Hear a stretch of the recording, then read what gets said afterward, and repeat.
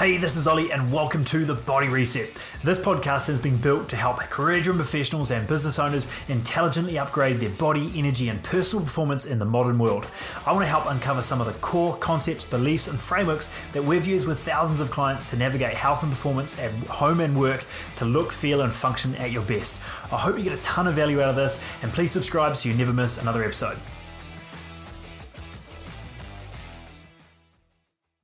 The 3 ways that busy people fail at fitness. We're going to go through the common mistakes that people make when they're trying to get their health back on track when we've got a busy schedule, we've got a lot going on. These are the components that really get in the way of you feeling and looking your best because we're sabotaging the process and not allowing our body to get the results from the efforts we're putting in. My name's Ollie and I am the owner of the Meta Project, helping you with understanding movement, gut health and everything in your body to get your body back on your side in a smarter, more intelligent way. So what I want to walk you through is going through these steps. We're going to keep it really, really short, but I want to walk you through what those ones are. The first one is understanding that we need to look at smarter, not harder. When we are in our 40s or 50s, how we train, how we move is very, very, very different to when we were 20. And understanding, listening at those signals, looking at recovery is a component that we really need to take into account. If we're seeing that that body is not responding the same way, we're not feeling as good off the exercise we are or aren't doing anymore, we need to look at that a little bit better, right? Now, one thing that comes up a lot is that overtraining is very rarely the problem. And it's usually under recovering. And we start to feel fatigued, we start to feel flat, we feel like we just don't feel like exercising, or if we are exercising, we're not getting the results like we used to. So we need to really, really double down on this component or even understand different types of training. Now, listening to that signal as we get older, one of the big things I want to take into account here is realizing that we don't get better at endurance as we get older, we get worse at strength. So we need to look at build muscle, or at very minimum, maintain the muscle tissue we have so we keep that strength, that balance, that mobility as we get older. If we're enjoying running, cycling, some sort of sport, taking the time to continue doing those is probably important to you, but making sure we're adding in the weight training as a foundation allows you to do those for longer. Now, if you're not exercising currently because you just don't feel like you've got the energy or you don't know where to start, weight training is a fantastic component to remove that impact component on the joints and really get back some level of contraction, some level of movement in joints through the ranges that you don't use every day to feel mobile, to feel strong again. So looking at that, if your body's not feeling the same, is a really, really great place to start. And the last one I'll add into that is balancing stress with exercise. This is such a huge part with understanding how to move, how to balance your week. Because if we've got the big projects going on, we've got all the stuff, we need to make sure that we look at physical stress and mental stress the same, because in the body, they are signaling the same hormones, right? Cortisol's jacking up through the roof. It's causing all of these systemic changes in the body because there's stress happening. So if we've got a lot of stress happening mentally with work, home, all of the things that go on in a week and it all happens together, right? We need to make sure we're balancing that out with the training side of things. And rather than just pushing through and trying to do it all, it might actually be beneficial to make some adjustments, move towards a walk or more high strength training rather than hammering another spin class run or circuit, right? So using those adjustments and really understanding the signals for your body makes a really, really big difference. Okay. Second one I want to dive into from a supplement standpoint, or just understanding this concept starts to work really well. How many of us use those coffees to get the energy out of the day? I'm going to assume it's going to be 9 out of 10 of us. So really build that up. But if we're using more than 1 or 2 coffees and we're starting to see that it's not kicking like it used to, or that we're relying on it to get through the day or to function in the morning, that's a real problem, right? And one of the things I want to highlight for you is starting to balance out these components of 1, we have our booster supplements, right? We've got the yin, but 2, we want to make sure that we're building the yang into that day as well. Otherwise, we're really borrowing from tomorrow, right? Taking the time to balance out a yin with our yang, right? Our boosting supplements like our caffeine with our relaxing supplements or recovery so we show up better tomorrow. If you think about it, the reason you're taking that caffeine today is you probably didn't sleep that well, your day was rushed yesterday, you probably missed a meal or didn't get enough water in.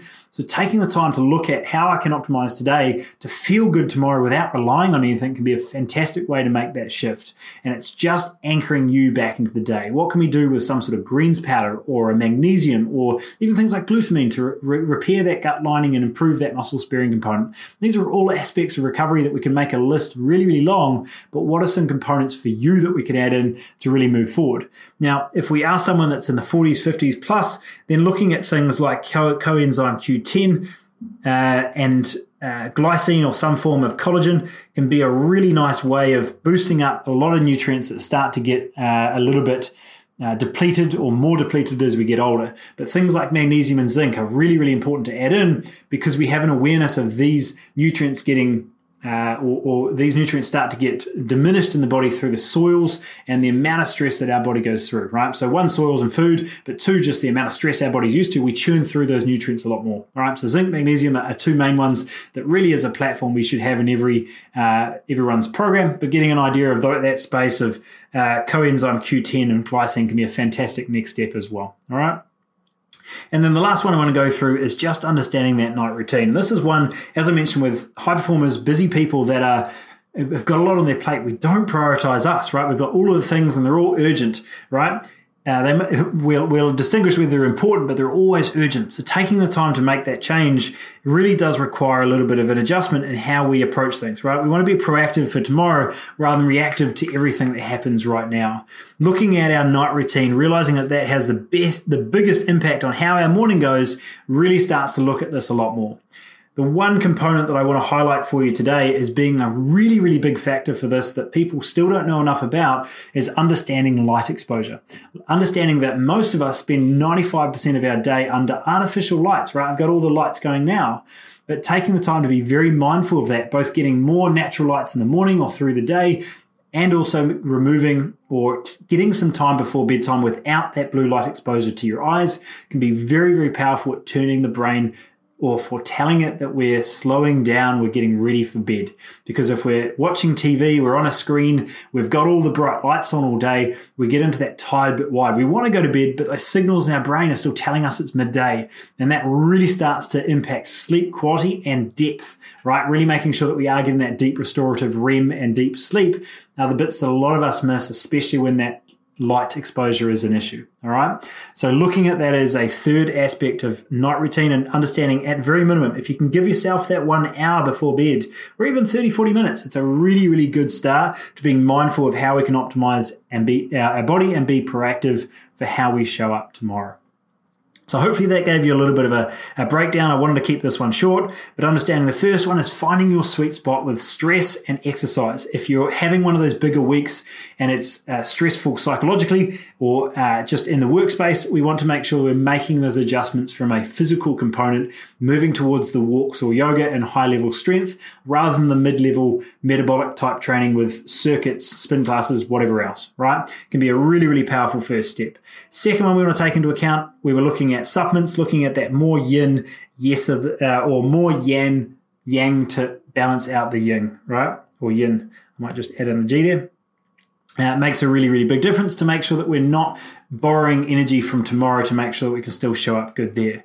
And then the last one is understanding where is our weakest link in our recovery. Is it in the night routine? Is it in our sleep quality? And for most people it is. Looking at something like light exposure can be a really, really powerful next step to make sure that we are getting that deep restorative sleep and showing up better tomorrow. All right. Like I said, my name's Ollie. I'm the head coach of the Meta Project and walking through the stuff we do every single day. If you want to go through another video and understand a little bit more about this, the next best one will be somewhere on the screen to go through understanding a little bit more about your biology, a little bit more about gut health, and how to understand the shifts from when we were 20 and now in our 40s, 50s. Things need to be a little bit smarter. They need to be a little sharper. So hopefully that was a nice start for your team. Any questions, anything I can help with, please let me know and have a good rest of your week. This episode was brought to you by The Body Reset, world leaders in health and performance coaching. If you love this episode, it would be a massive help if you could just share with one person that you think would benefit. I'd also love to hear from you personally on social media or via email if I can help you personally. Until next time, remember, long-term change comes from self-compassion, and thanks for tuning in.